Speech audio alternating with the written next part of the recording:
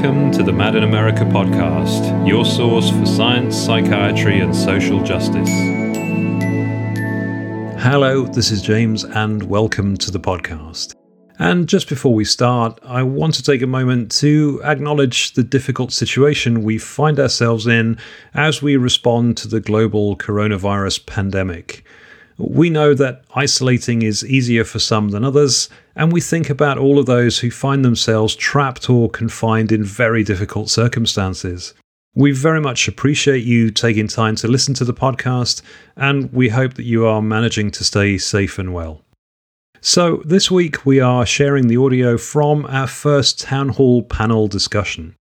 Mad in America, Open Excellence, and the Open Dialogue Project have collaborated to create an ongoing series of town hall discussions exploring the challenges, learnings, and opportunities for personal and societal growth found through dialogical responses to crisis in the age of COVID-19. The title of this first discussion is Are We Living in the Most Dialogical Time Ever? And the hosts are Kermit Cole and Louisa Putnam. Our next panel discussion will be held on Friday, May 1st, 2020, and you can register by visiting madinamerica.com, and all the discussions will be available to view on Mad in America's YouTube channel. Hello. On behalf of Mad in America and the Open Dialogue Project and Open Excellence, formerly known as the Foundation for Excellence in Mental Health Care, Louisa Putnam and I, Kermit Cole, we would like to welcome you to a discussion about how dialogue, and in particular what we call dialogical practice, has been helping in this time of crisis. A few weeks ago, or recently, the UN stated that the world is in the most dire crisis that it's faced since the Second World War. Louisa and I are proud to welcome so many of the wonderful people that we've met in the search that we've been on for many years now, for the best ways of responding to people in a time of crisis. And here we are with the world in crisis. And we'd like to have a discussion about the ways that the way that our colleagues and friends that we have, that we're so pleased and proud to be with here, have been responding, and how they know their other colleagues have been responding, and what we've been learning about how to respond to crisis, and what we've been learning about how dialogical responses are useful at this time, and what the opportunities are for us to do more of the same in the future. And I'd like to introduce Andrea Zwicknagl. Andrea is a peer support worker and an Open Dialogue mobile crisis team in Interlaken, Switzerland. She's a part of the Swiss Hearing Voices Network and is a member of the Open Dialogue Project, which is one of the sponsors, one of the partners in this project and the advisory board, right? And Rai Waddingham is also an Open Dialogue practitioner and an international trainer, and has experience establishing a range of innovative hearing voices projects, including projects for youth in prisons, forensic projects, and in inpatient and community contexts. Iseult Twamley is a clinical psychologist and an Open Dialogue trainer and supervisor, and the clinical head of the Irish Open Dialogue Implementation project in West Cork. She credits her involvement with the Hearing Voices Network and Trialogues with challenging her previous education in ethics, and continues to seek opportunities to hear and learn from non-professional sources of wisdom. Richard Armitage is a dialogical practitioner and trainer in Denmark. He began working with Open Dialogue in 2005 while training in relational and network approaches to family therapy with Tom Anderson, where he met the final member of our panel, Jaakko Seikkula. Jaakko is one of the founders of Open Dialogue, the response to people in mental health distress that is receiving so much attention around the world right now, and for its superior outcomes in responding to first episode psychosis, among many other things. And also for the beauty and simplicity that its principles bring to what otherwise can be dark time. We're proud to be with you. We've done so much to help the world so far. We've come together to discuss how the work that drew us together, dialogical and network-based approaches such as the Hearing Voices Network, is helping in the crisis now, and what we can learn from the work that we're doing at this time, and how we can build on what we're learning to help make it more available to people that need it in the future. Before we start the discussion, we'd like to help put us in the context of the crisis that we are in right now by meeting someone who's supporting frontline workers at this moment. She is, in fact, available. She is working in a hospital supporting the medical staff as in the work that they're doing. This is in London. Hello, it's so nice to see all of you. Thank you for coming.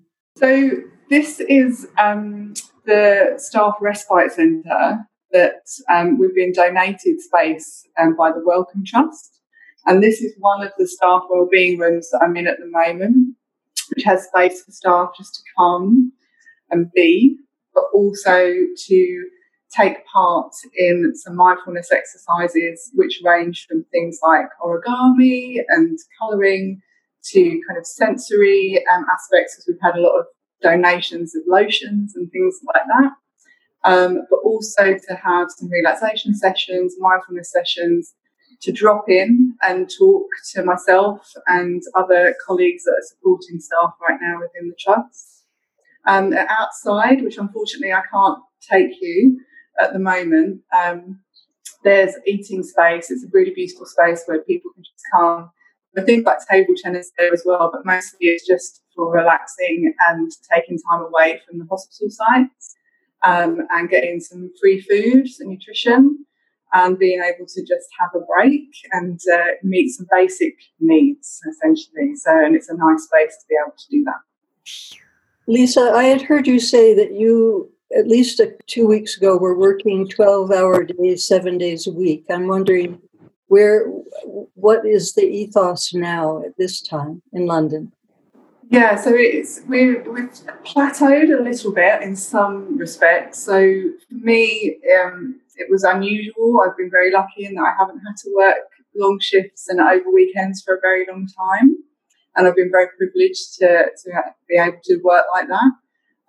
But because we were trying to mobilise so much support for staff and to make sure staff really knew that there was support out there in so many different levels, trying to keep on top of all of it was quite difficult, and trying to mobilise lots of different psychologists, lots of different therapists across several different hospitals, multiple teams that have all very different needs because they're involved in different levels of the COVID pandemic, and trying to think about all of that.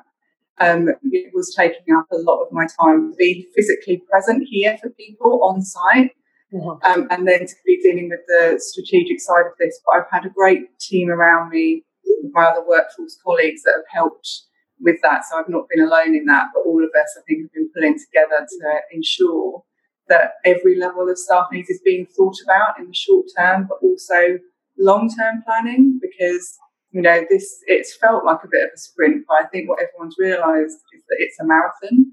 And, once lockdown is done, that doesn't suddenly mean COVID goes away. And actually going into what might be a physical recovery phase, I think psychologically will become our core phase for the next few years. Mm-hmm. And that's what we need to think about as a society, but also as an organisation, and definitely from a psychological point of view of what can we put in place, what should be put in place to make sure we encourage psychological safety and embed that across all of our teams. Thank you. Thank you so much for zooming in. I hope you can stay. I know you're working today, so you may not be. I am on duty, but I'm hoping to stay and hear some of my fellow dialogical practitioners, but I might be in and out. But it was really lovely to see you, and I'm happy to answer questions or come back if. I wonder if you can say how your dialogical training has come in to the work that you're doing now. Yeah, sure. I mean, I think for me, having spent the last 6 years and most recently going over to Finland and training with Jaakko's team, it taught me a lot about myself and how I react in situations. And being able to sit with what is being triggered within me has really helped me think about what will come up for others and how to help with that. And I'd already been working quite dialogically at a local level with teams, but also kind of within the hierarchy, because we are a very hierarchical organisation, the NHS in general, and looking at how you can be dialogical to get some of these ideas across and how they can be useful, and how, because it's a needs adapted approach, how you can take elements of it and put it together with other things that we know work, and talking to so many different people at so many different levels and so many different disciplines, and thinking about how you can bring everyone into the table and have space for all voices and that polyphony, and being able to hold that. I think that has been really vital for me in just being able to mobilise as much of what I've done, is being able to go in and have everybody as my network and collaborate. And I really hope that this will continue long term, and we can embed some of this, and the great connections that we've made can be maintained, albeit probably in a very different way. But I think it's a really great opportunity to show just that if you can allow space and time for all voices to be heard and for great progress to be made. Thank you so much. That's wonderful. So we'll call on you if we need to, and please, thank you for coming. It's lovely to see you. Thank you for having me. Take care, everyone. Okay, so thank you, and I hope we'll be reflecting on that a bit as we talk. Thank you all for coming. So we'd like to have a dialogue with 5 of you for about 45 minutes, and after which we'll have 20 minutes to take questions from the audience, reflections, comments, questions. And then we'll have about 15 minutes to have reflection for the panel, to have reflections and wrap up. Bob Whittaker is in the chat room and we'll be collecting questions to send for us to ask. And so I'd like to start by asking Jaakko, a lot of the inspiration for this event actually started with a Facebook post of yours, in which you said, you suggested that we might just be living in the most dialogical time ever. Could you say more about what you mean by that? It was a bit surprising observation to me myself also. Perhaps only some sentences about how do I understand dialogue. For me, dialogue is the basic of human life. Or there are 2 bases of human life. The one is that when we come to work, we need to learn to breathe. And at the same time, in the very beginning of our life, when we come to this world, we need to be in dialogue. And without not being able to be in dialogue, so we will die. And that's what the newborn babies have as a kind of innate, let's say, biological capacity. And it's an amazing idea. So that there are only 2 things for life when we become. The baby needs to make initiatives to have response, and in that way to verify that she is part of the human resources and human life on the whole.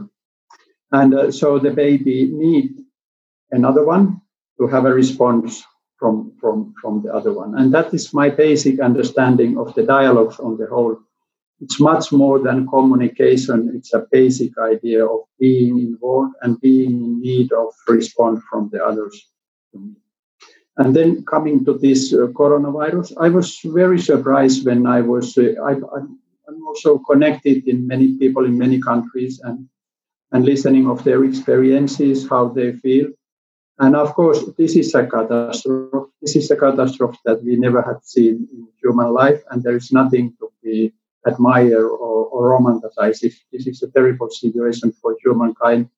But people were surprisingly saying that when they are in isolation, they say, okay, of course I don't like this, but I have to live this life.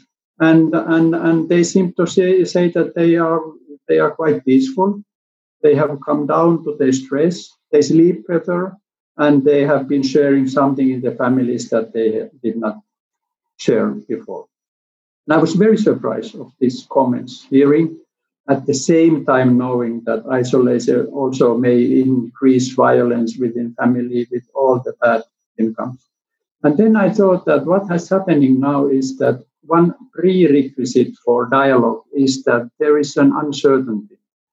And what is happening in our lives at the moment, that there is uncertainty all over. At the time of life, when we are used to think that we have to have a control of everything, and now all of a sudden, all humankind is in a situation in which we do not have control of anything. We really are all facing the uncertainty. The experts do not have solution to the coronavirus. They need each other. The politicians do not know how to survive the societies to collapse. They need to be in collaboration with each other in all different ways that in before. And the countries need each other much more than any other way before. And we as normal citizens, we really need to tolerate this situation. And that was my idea, that actually in a very paradoxical way, we are living perhaps the most dialogical episode in humankind, because we have to share. We all are sharing the same experience wherever we live. And this is new. This is to the big boss of the societies. Even Donald Trump or whoever, he is in need for other ones, and we are sharing the same kind of uncertainty how to go on. And that was simply my idea to think further about. And what is the conclusion about it? It's not to have a celebration about this. This is the most ever dialogical time, but it is to think that it opens up perhaps possibilities for us humans to survive this situation. And it's done if we manage to have more dialogical ways in building up communication via internet and so on. So this was my simple idea behind this phrase. I'd like to invite thoughts from the panel.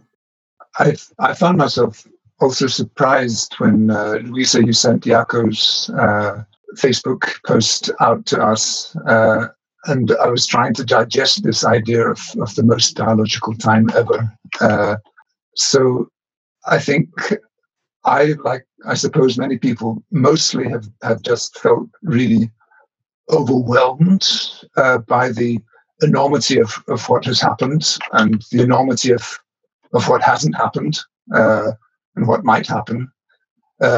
So I appreciated this reminder of the possibility to look at what could come out of this. I think that I'm in Denmark, in a country which has been, I suppose, very fortunate.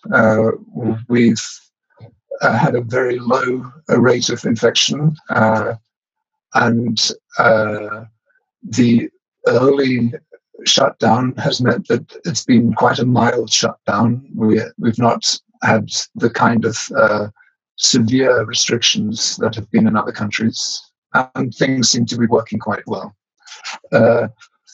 So I've continued to go to work on a daily basis in my place of work, which is a kind of supported living space for people who have been connected to psychiatric services or bound to them for very, very long time. And a lot of them are saying, okay, so we usually feel isolated and we usually feel scared. This is not really much different. It's you that's experiencing something different now. It's maybe your crisis.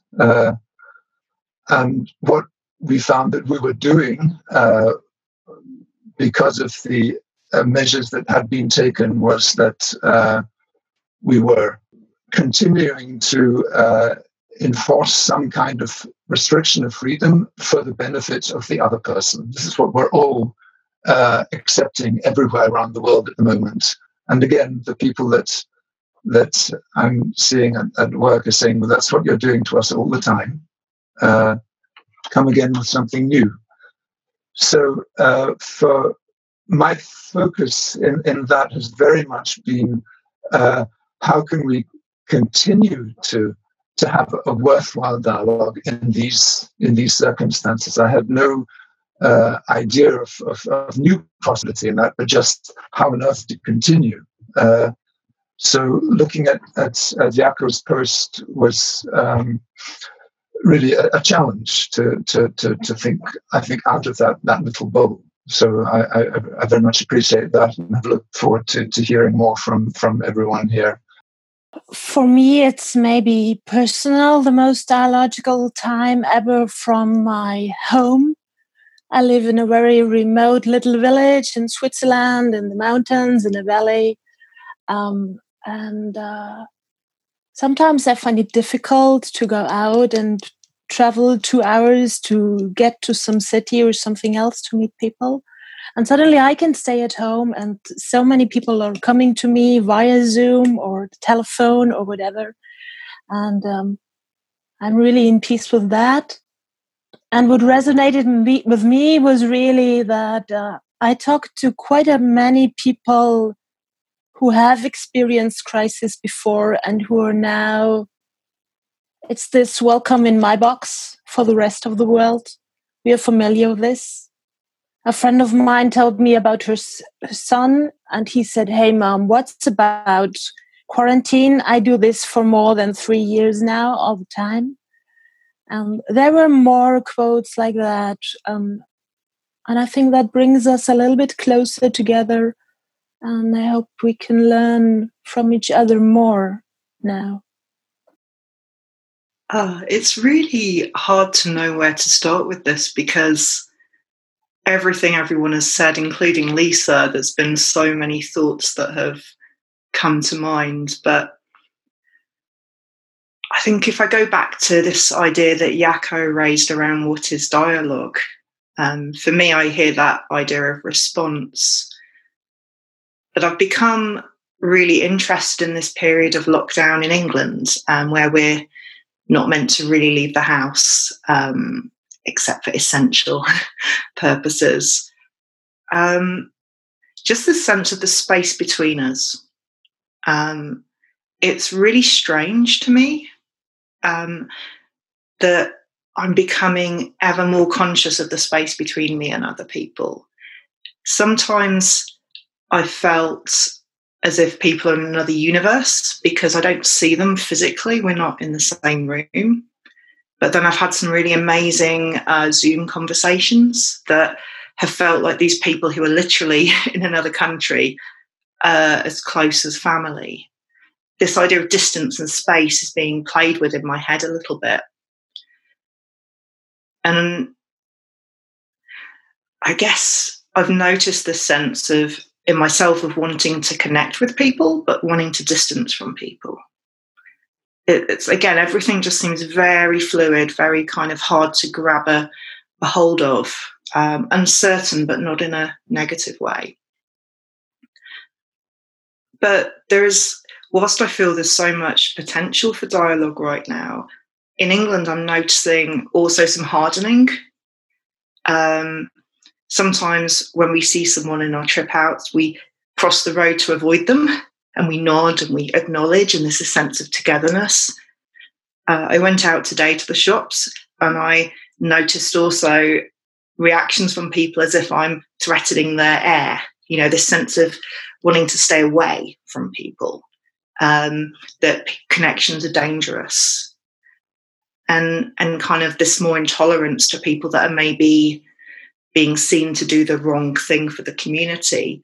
And so it's like, yeah, people have joined me in my beautiful isolation as a mad person, but there's almost a new them in us, the ones who are doing the right thing for the community, and the bad people that are having house parties or going out 3 times a day.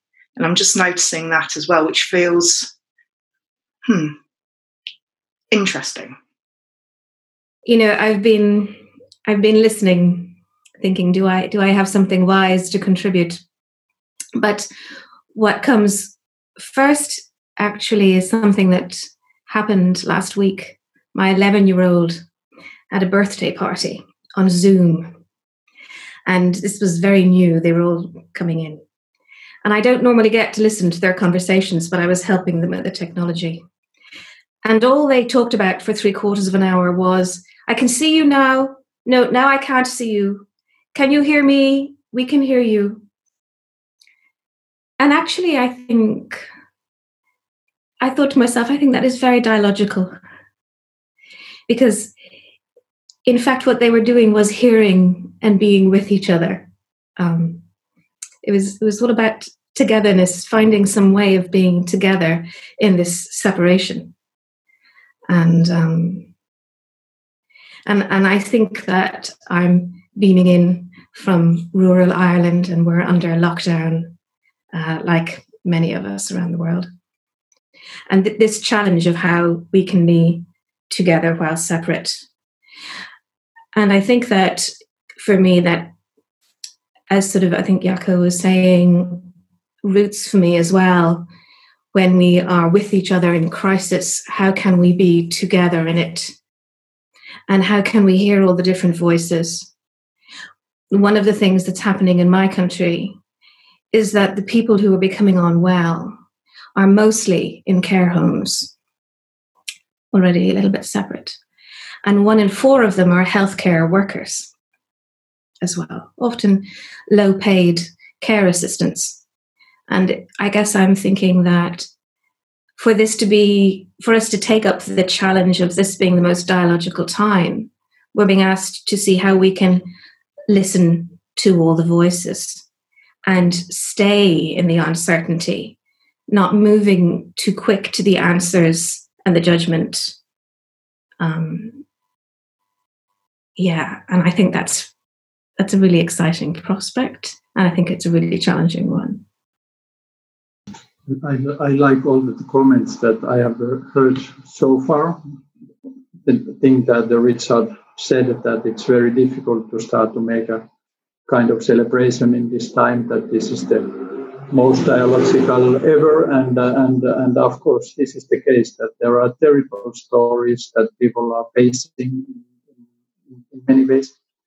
But at the same time, the idea of dialogue has become evident, as Andrea said. I've spoken with one pupil in the school who, because of her problem, has been isolated for 2 years from her friends, having her school at home.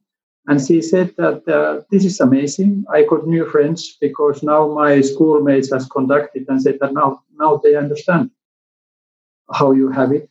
I've heard of some person who had psychotic problems herself, saying that now I feel much more normal than any other because we all are facing the same idea. This is for me exactly the point, that we are sharing something, and when we share something, we share, of course, something in our conscious minds, but perhaps more in my body. Is some feeling, sensing without words, without idea to how do I put this into a story? How do I control of everything in this? And I really need to be contacted with this other. And also a bit amazing part that when we have this system of internet, very tiny connection to other human beings, but of course the importance becomes gigantic compared to the everyday conversation. We may have 1-2 meetings a day, and its importance is huge. So we really invest ourselves in a new way in all the communications that we have been involved before.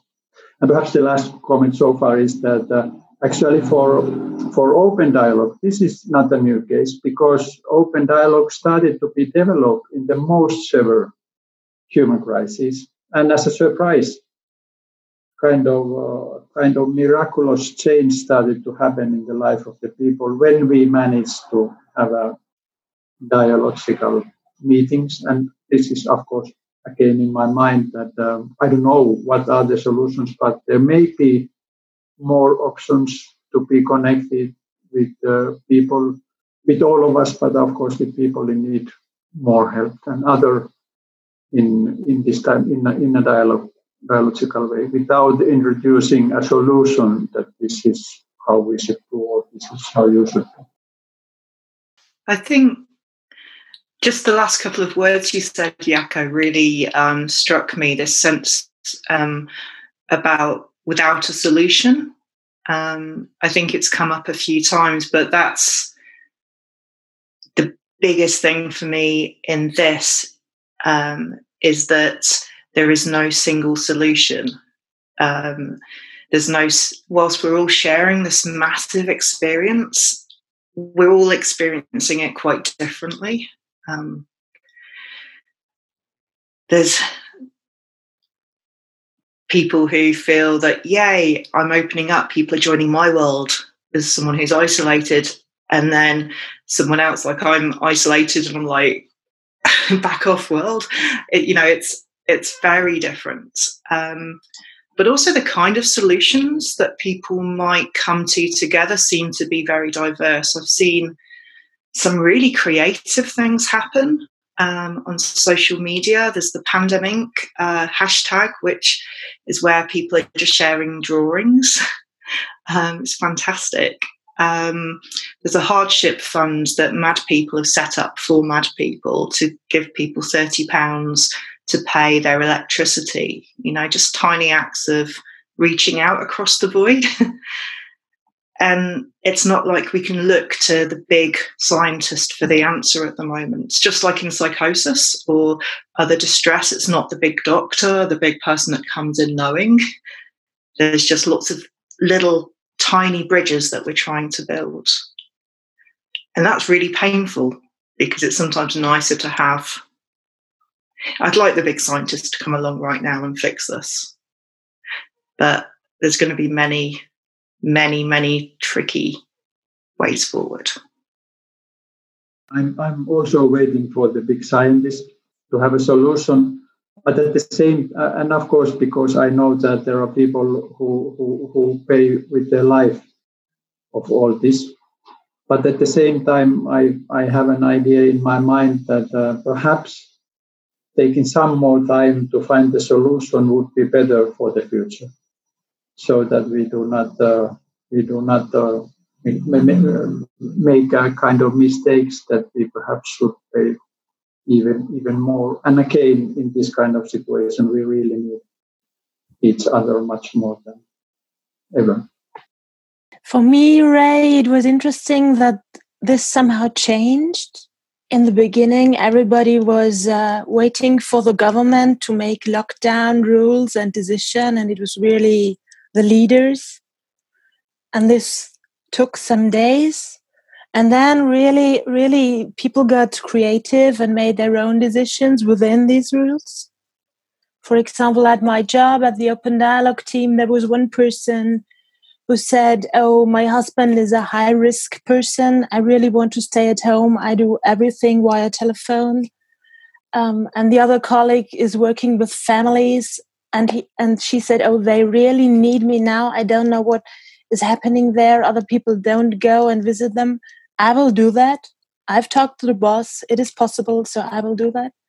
And that was interesting for me, that there are these different ways of finding out the space between the limitations. Perhaps I could just pick up a little bit. Ray used the word the different experiences that people are having everywhere, and of course they're hugely different. And I'm thinking of Iseult's story of your daughter's birthday party, with this kind of attention to how are we talking together? What's happening in this relation while we're talking?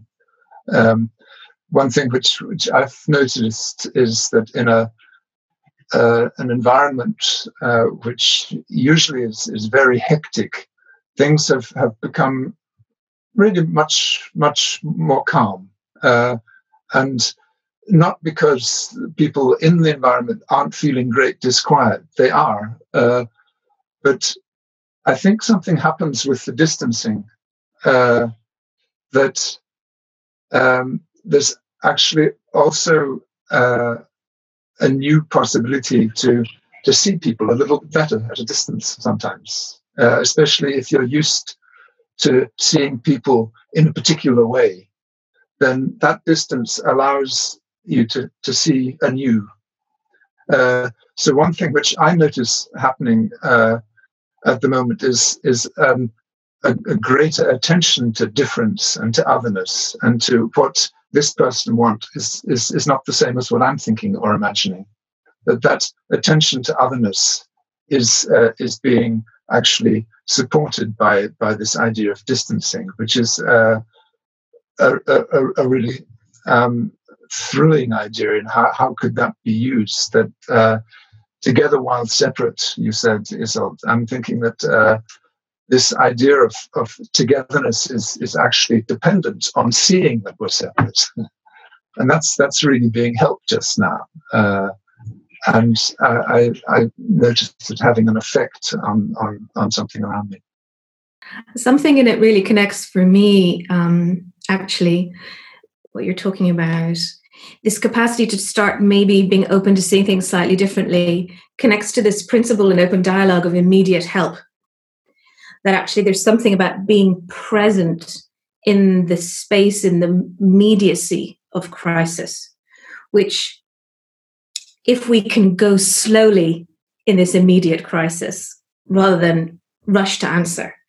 Very typically, certainly in adult mental health services where I've worked, that's been where my professional life has been.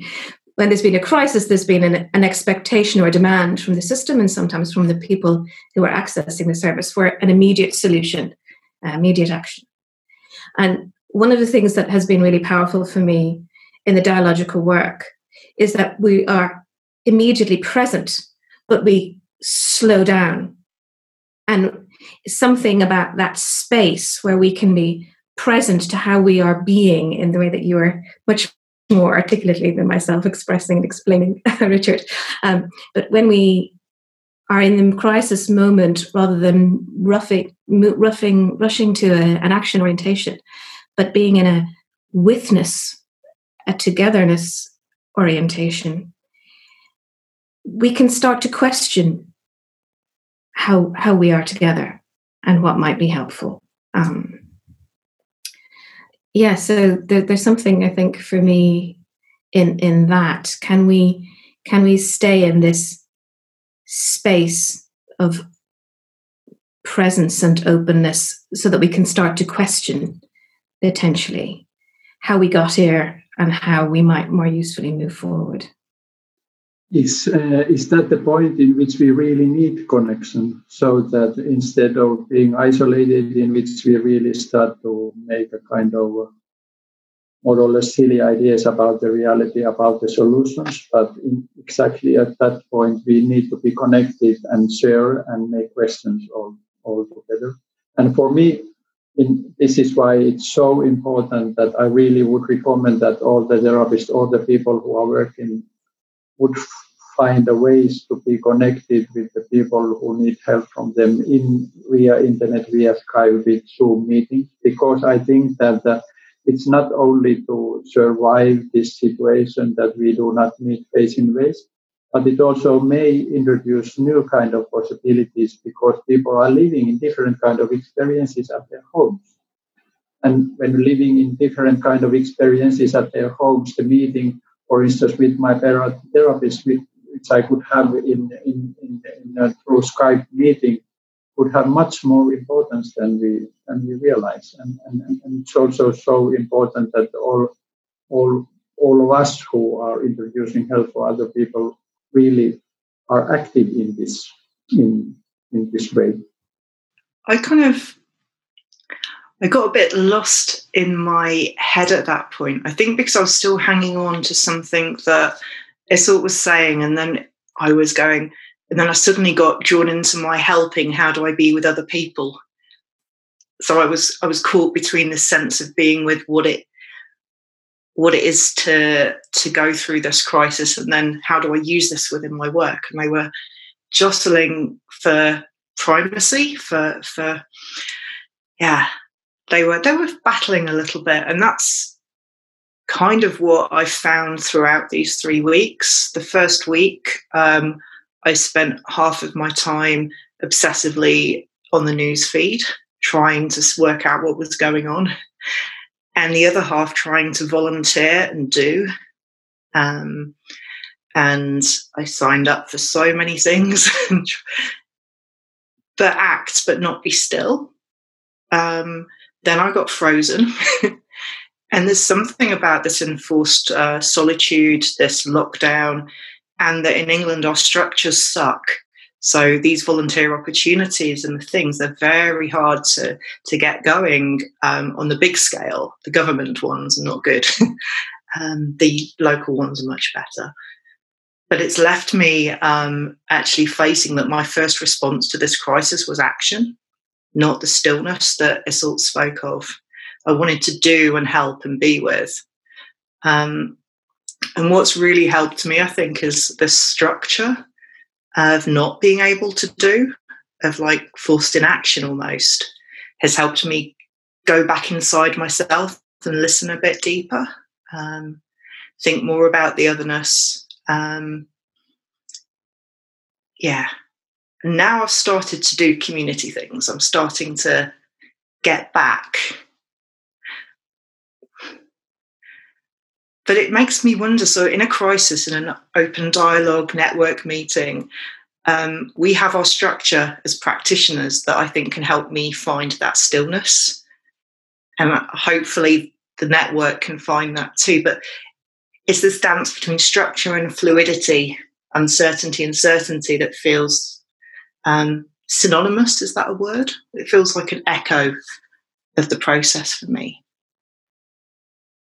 Ray, do you mean an echo of the process in general, or of the process of these last 3 weeks that we experience now? Probably all of that. It's interesting. I'm seeing layers. So there's what happens in the room, there's what happens in training, what happens within the last 3 weeks in this process now. That, yeah, it just seems to echo all over for me. You know, when something comes to mind, sometimes you see it everywhere. But I don't know if it rings true for others. Thank you. There's something coming up for me as you're talking, Ray. One of the things that I have enjoyed that drew me into the dialogical work is there's a potential, but not complete given the structures we're working in, but a potential disruption of helper and helpee in the relationships.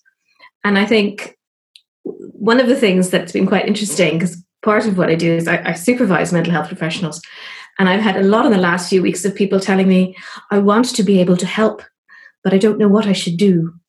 And this is a situation in which we are all, maybe it disrupts this even further. I think that's a healthy thing, actually.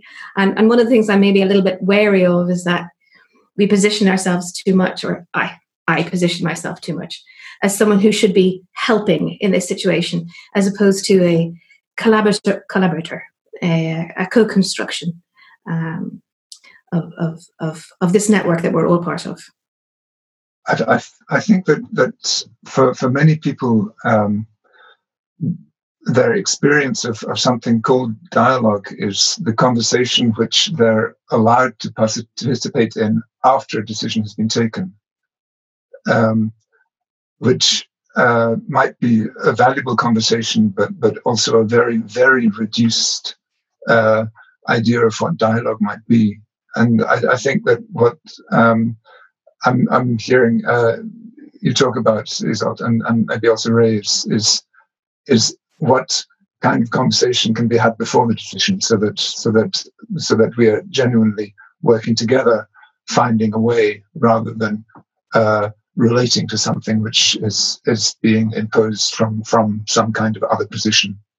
And maybe that's what is being a part of these strange and mixed up times, is that we are able to find that more easily at the moment in some ways. But what is confusing is that it's all arising out of this enormous imposition of something coming from the outside. It makes it all very unclear. I'd like to share an experience I'm having at the moment. And I'd compare it to the experience of hearing a reflecting team reflecting on me or something I've said, is seeing myself seeing Louisa and I up on the screen in an equal frame with all of you who we admire and respect and love so much. Actually, it changes my sense of self. I feel that I have a place in things. I feel that I'm called in a way that when I'm just looking out at the world, it's hard sometimes to feel that I'm equal to, feel that I'm a part.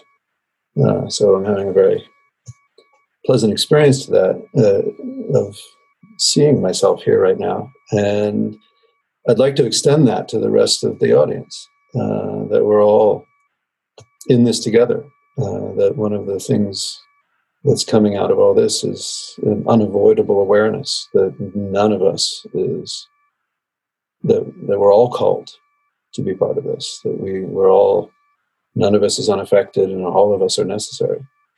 And so I hope everybody that's participating and watching can feel that, can feel that we are doing this together.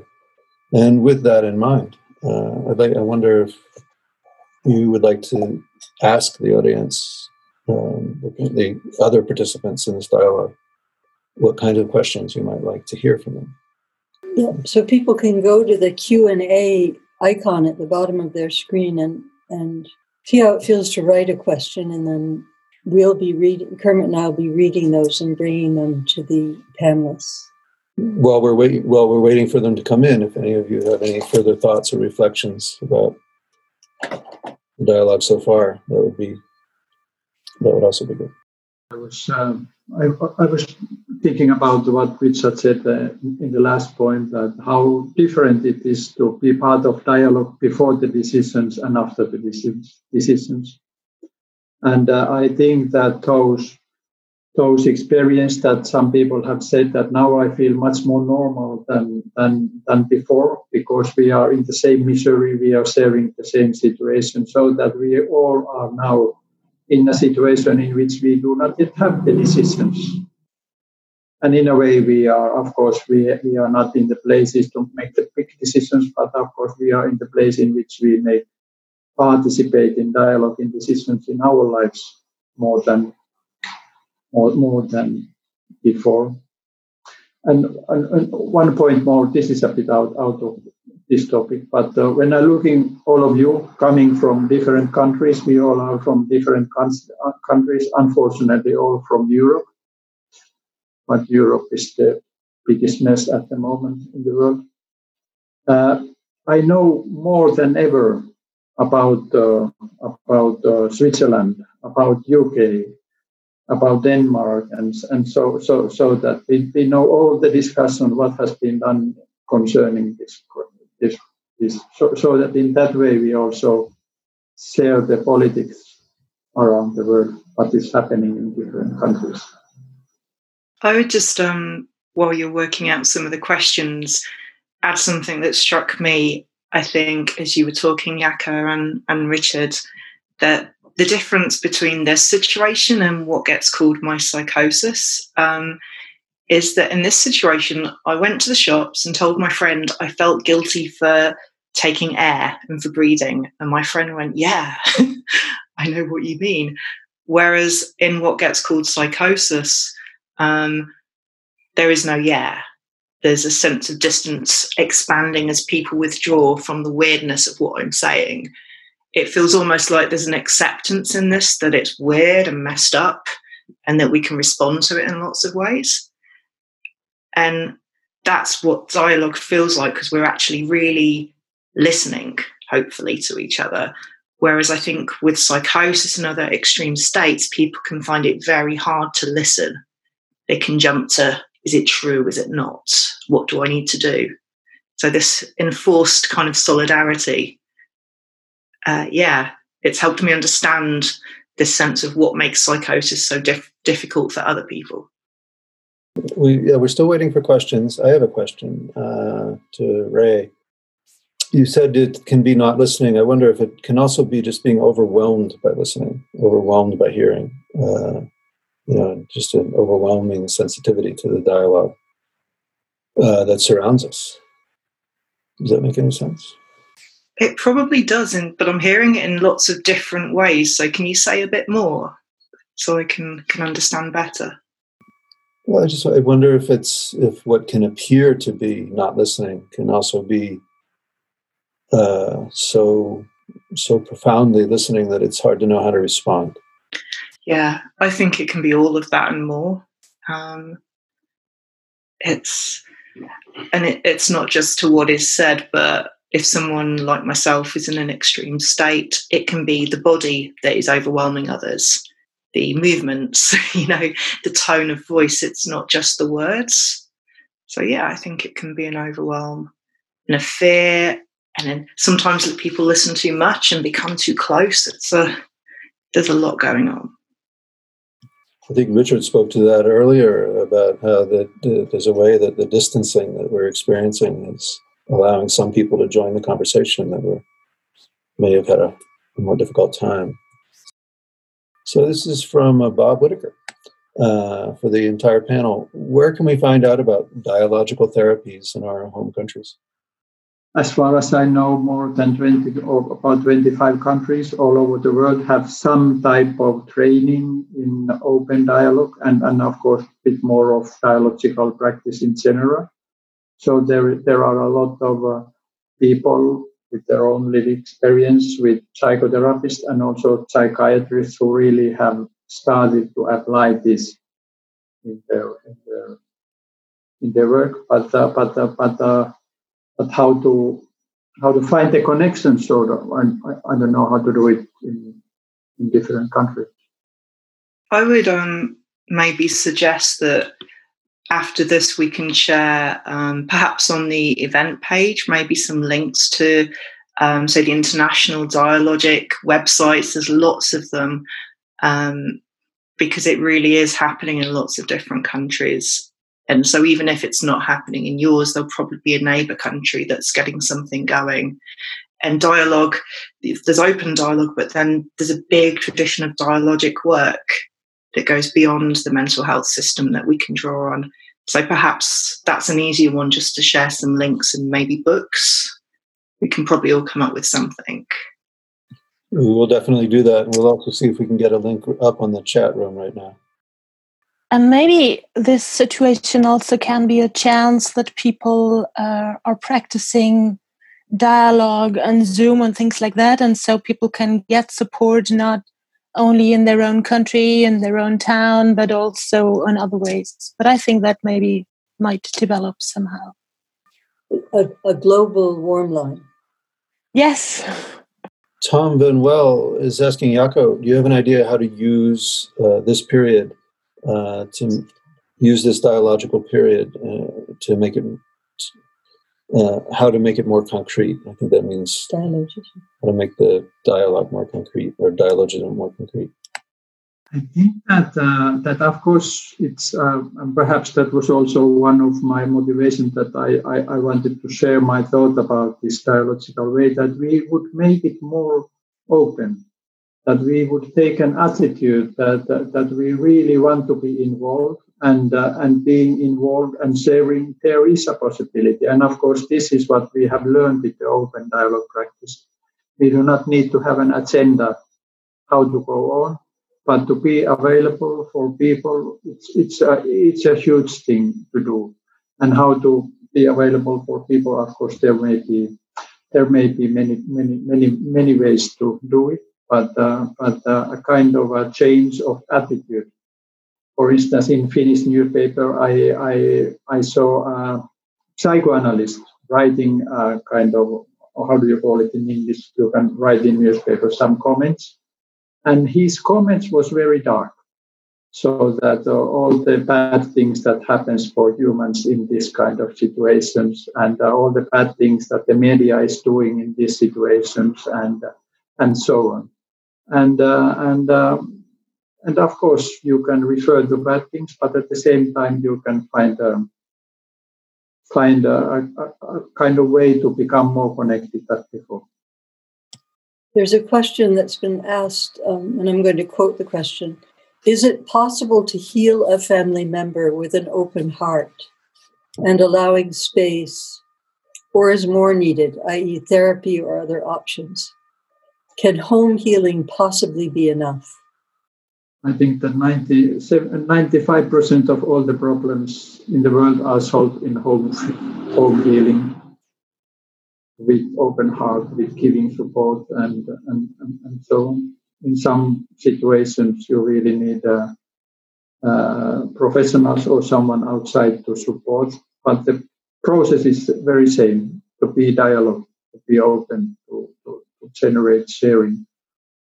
Jaakko, when I hear you saying that, I'm thinking about the network approach and whether, we haven't, Ray mentioned it, but maybe somebody could speak to that a little bit, that possibly that of course the home can be a healing environment, but sometimes we need to draw in more relatives or neighbors or to make the container stronger.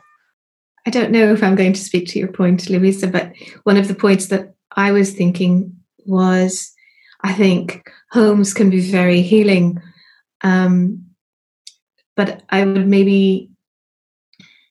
wonder if there's ever just one person who needs healing, and whether there's a position about what is happening for all of us here together in this.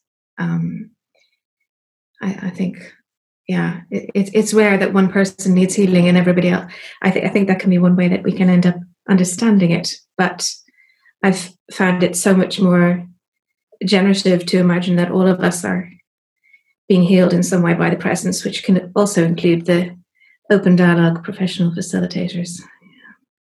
If I may add to that, I think of one of the principles I think happens in the dialogical process and the open dialogue process is, of course, starting with respect for the experience of the individual, but then part of the process is raising that experience to the next level of socially held reality. So whatever that is, if it's an individual, then maybe you're raising it to the level of a couple, or raising it to the level of the individual and the therapist, but then raising it to the level of a family. So if you're working with a family, there comes, I think, a point where you're raising it to the level of how this experience fits into the world, and maybe even bringing in others into the process, so that experience, so that the people who have been in that crisis now know that their experience is shared by others. I think it's a constant process of expanding the network, basically. That was very important comments both that you made, Kermit and Iseult, and make me think about the idea that many times, let's say, this idea of home healing, there is all too much attempt to change one person in the family. And that makes it very difficult in some very severe situation to have all the openness, the open heartedness to function. And if that can be changed, that there is more acceptance to the other without conditions, that opens doors a lot. I love that idea of who is being healed and what does healing mean. Because if we're saying that someone needs healing, we're saying, I think, that someone is broken or there's a crack somewhere, and who gets to say what that is? I think the challenge of home healing is that if we're all in a situation together, it can be so overwhelming that stillness we talked about in the first part can just be absent. In fact, sometimes there can be really toxic, damaging, or abusive things going on that just need something else. Sometimes this enforced separation to a respite or somewhere where people can have space between, and then decide if they want to come back together to have dialogue, or actually if they don't, and it's other people that need to be involved in that healing. I think there's no rule. There's just a sense of coming and meeting with people and seeing what is it that is helpful right now. But then the person that asked the question will have a whole story behind the question. And I find this really challenging because I know that I'm just throwing things in case they're useful. but it probably won't answer the question. There's a question from Amos Meacham, who runs Soteria, Vermont. He says, I feel we need to help the general public understand now the similarities they may be feeling, isolation, surrealism to what others feel during normal times. How do we connect with the mainstream mental health public announcements that in the United States are starting to come out so that people can better understand what so many are currently experiencing and feeling? I might answer, if it's okay, with a slightly different idea, which is I love that this is an opportunity. I hate that it's an opportunity. It's a bloody crap opportunity, if you don't mind my language, because I don't want people to experience this, but it is. But I'm not sure I, in England, can influence the mainstream messages. But I think social media especially, and our friend and ally networks, these are the way forward, because each one of us that has an experience of these states or works with people or loves people with these states will have 5, 10, 20 connections who have nothing to do with us, who are going through something. If we can connect with them in person and social media and get them to connect with others, then this is a grassroots sharing of the message, not a public health top-down approach. I think it's got potential. Yes, I think that's a very good idea, Ray, because I was thinking a lot about this, that one message is people with mental health problems will have even more problems now. And I really see very different examples, and I really thought people should know that, and can we get this to the public?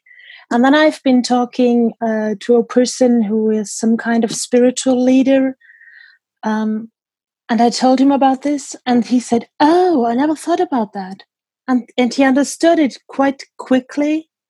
And I think the message can spread too.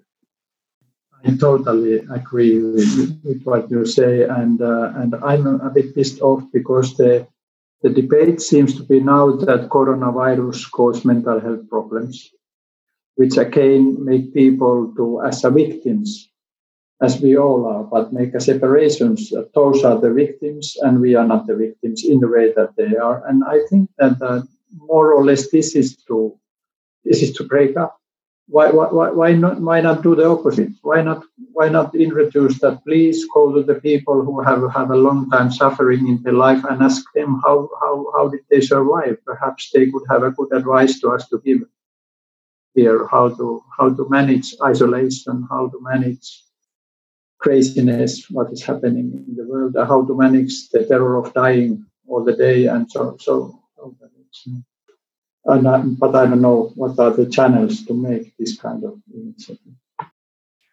I have a question that in some way follows well on that point, Jaakko, from Alex Krokidas. Writes, well, I fully share the sentiment and ethical position of needing to engage in open dialogue, and not just in the mental health settings.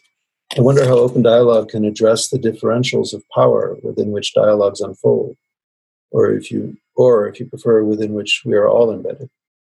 This puzzles me and worries me. We are not in all this, crisis, pandemic, or otherwise, together. It would be lovely if we were, but we're not. Jaakko, open dialogue offers us a wonderful new ontology of relatedness, but does it not fail all too systematically to address power differentials? Does it not flatten out power differentials? A little question, of course, very small, and which I could manage with one comment. But of course, it's a big question, and also all the time big questions to us in our practice. If we really do not challenge, for instance, the power as we need to challenge. But at the same time, there is the experience that while not making the challenge, for instance, in open meetings, we all are sitting in the same way, even if we are in a different position in a power. There is one person who has more power for decisions than other, but not challenging that in some situations seems to make the dialogues before the decisions much more fruitful and people much more engaged. But of course, there are also situations in which it would be good to challenge the power structure. But I have not felt a kind of need, for instance, in the meetings that I'm sitting with different persons to make the challenge of the actual power structure.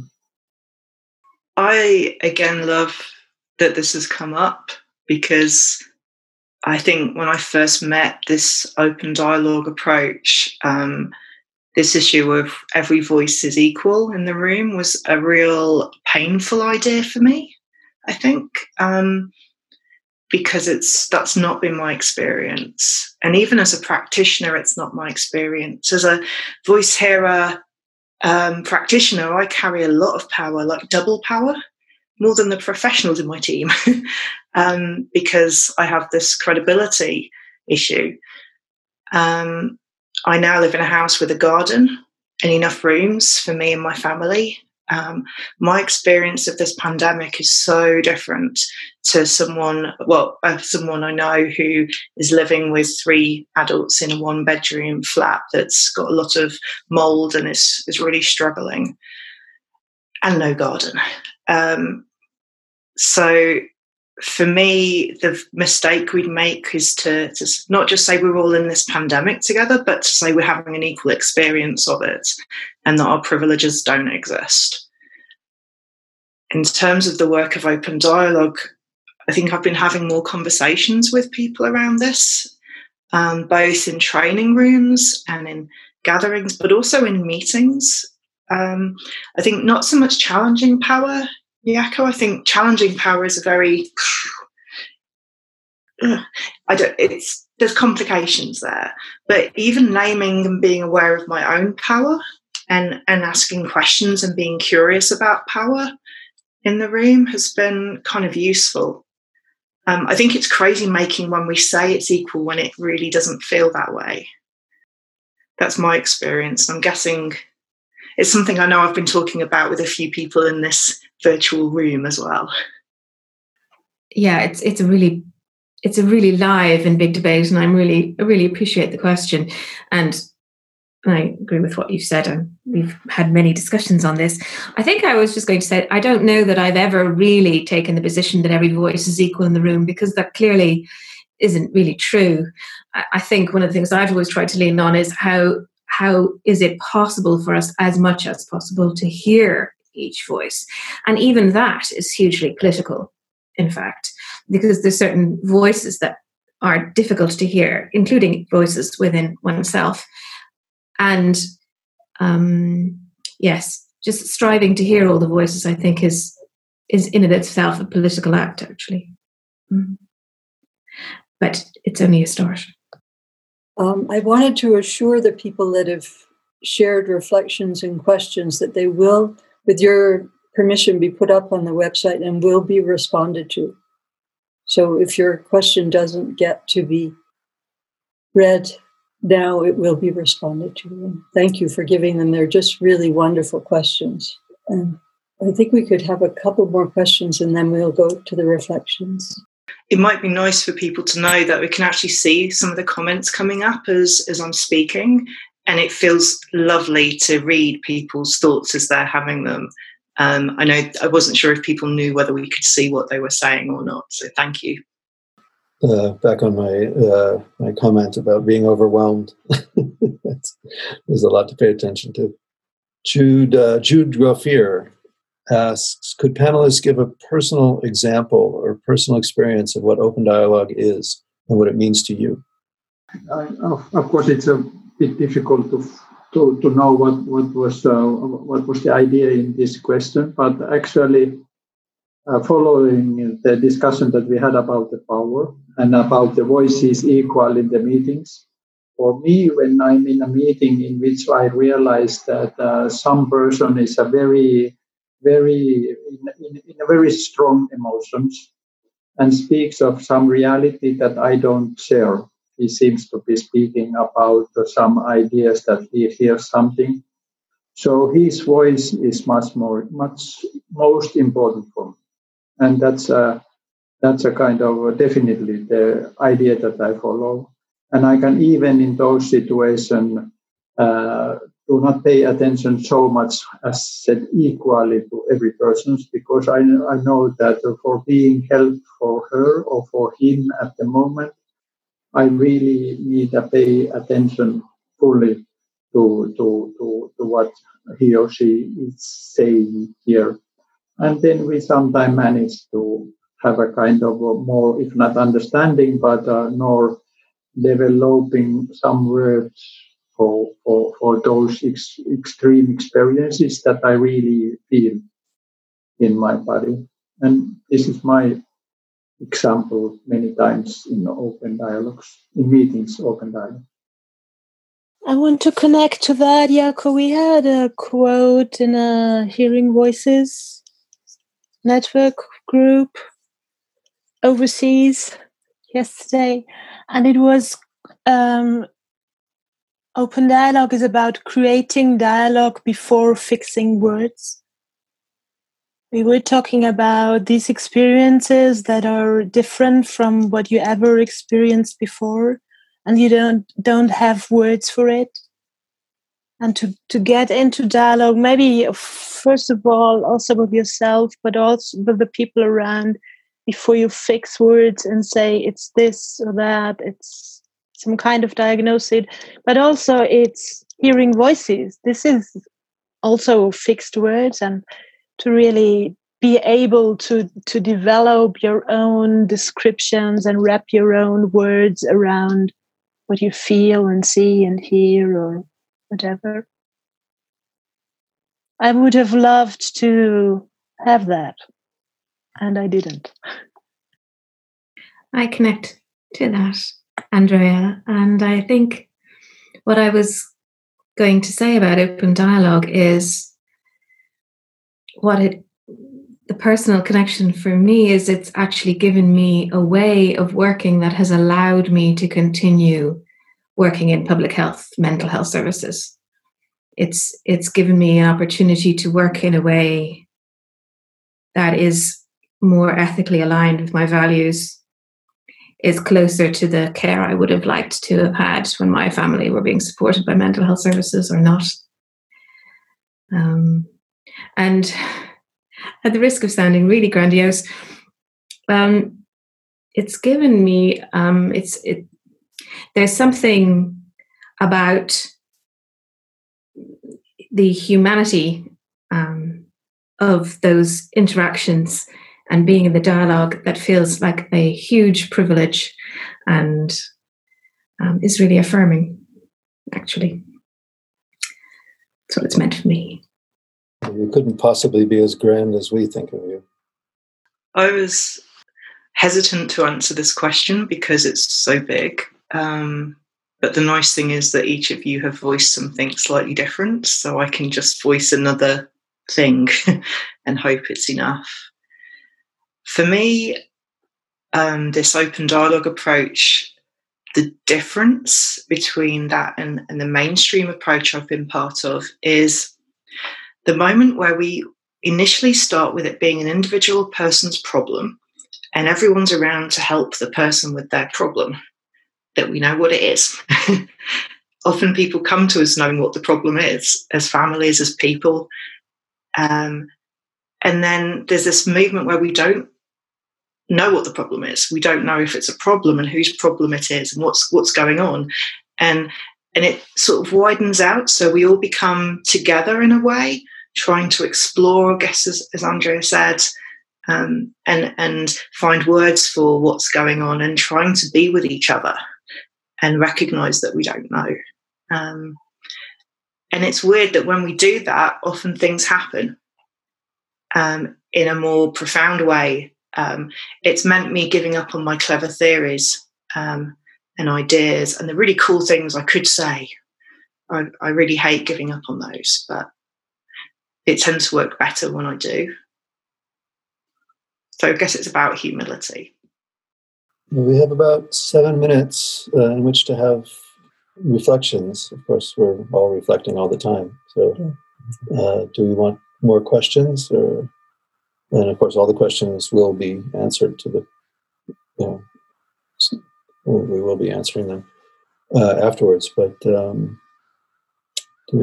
I'll just give my reflection, and this relates to what Andrea said and what you said, Ray, and really what others have said. Is I think that what comes up for me is the shift, as basically you were just saying, Ray.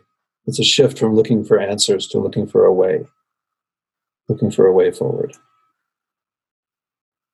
I think, looking in any particular group, not who's right or wrong, but how do we live together? How do we find a future together? That's my reflection. I would like to go on a bit about what Iseult said, because for me also it's so important. The idea that in this kind of practice I can be more human than I was before. And that is perhaps the most important thing of all. And if we can be more human, and if we realize that it's really also helpful than any other way that I've been involved, it's a good outcome. And of course, in this situation of the coronavirus, in which we are dealing with something that no one of us never have been experiences before, it is one of the most important things. And I suppose that because of this experience of dialogical practice, we have a lot to contribute of these dialogue discourses that are taking place in the countries, both, of course, for people who are in need for help, but also in the more general dialogue that is happening. And one point more is that when we speak about it, it's a very important ethical value, but at the same time we are speaking about the most serious situations in humans' life, in people's life, so that it's not a kind of a thing of enjoy over celebration, but sharing and sharing in my body all the time. I'm reminded of our lovely late friend, many will know, John Shutter, who liked to say that it's not about deciding what's going on inside the other person, but exploring what we are going on inside together. And that's maybe part of this being human, knowing how to stand beside the other person, with the other person, not be overwhelmed by that nearness or difference, but be there. I think that for me, open dialogue has been a process of both challenging, but particularly addressing the power of individual positions in that togetherness. That I cannot decide to be together with the other person. There's a context that we enter together, and we have to find a way of joining in that, and releasing or being aware of how I'm put in a particular power position, and moving away from that if necessary, or acknowledging it if necessary, has been I think the major lessons of all my training in this dialogical work. I was going to try and say something wise, because it feels like it's the wise point of the session, but I think what's come across to me today in our discussion is this kind of quiet strength. I think the quiet strength that is open to others but is just solid. And I'm thinking about how I want to create more dialogic spaces in my local community and the people around me, rather than becoming the dialogic practitioner that goes into other communities. There's a space for that, and I'll do that. But yeah, I want to find opportunities just to connect in this way with the people in my neighbourhood, which scares me, actually. I'm more comfortable going into other settings to connect. But yeah, thank you. For me, I think this is really a situation of crisis that comes somehow from the outside. And I feel it's maybe for the first time really the opportunity to do this, find my own words, what I see, what I feel, what I hear, what I want to change, and to make meaning of it. Yes, and I promise not to let go of this time. As we're in Switzerland, we're starting next week to go back to some pieces of normal, and I'm really reluctant to do that somehow. And yes, I really hope to be true to the process that is ahead and behind. Thank you all for being there on the panel, in the chat, and I liked it very much. Well, that is our time. I just my bodily experience is quite often while each of you spoke, feeling moved to tears only just for the opportunity to hear you speak. Thank you all so much for sharing yourselves so generously with us, with everyone. And our time is drawing to an end reluctantly. One of the great things about Open Dialogue is that you can go on and on and on as long as is needed, which would have us staying on here a long time, I think. But we will be gathering again with a different panel, and that will be being announced on Mad America website. Yeah, but thank you all very, very much, Andrea and Jaakko and Ray and Richard and Iseult for coming. I'm loving also reading the chats coming up. That so much appreciation. We're all reading them. Thank you, everyone that's been listening. Thank you for hosting us and for all the team that has been doing the work in the background of the technology and Bob and James and Shira and everyone who's made this happen. And Raffaella Pocobello. And an open source foundation who has been funding. And Jessica Pratt of the Open Excellence. I have relished, and I'm slightly jealous of the people who are able to focus on the chat stream. I've only saw an aspect of it, but it feels really rich, like just as rich as our conversation. And I'm going to love reading that later. So thank you. Mm-hmm. Thank you all, everyone. So thank you so much for listening. Please visit madinamerica.com to register for upcoming town hall discussions. And wherever you are, stay safe and take care. Thank you for listening to the Mad in America podcast. Visit madinamerica.com for more news, views, and updates.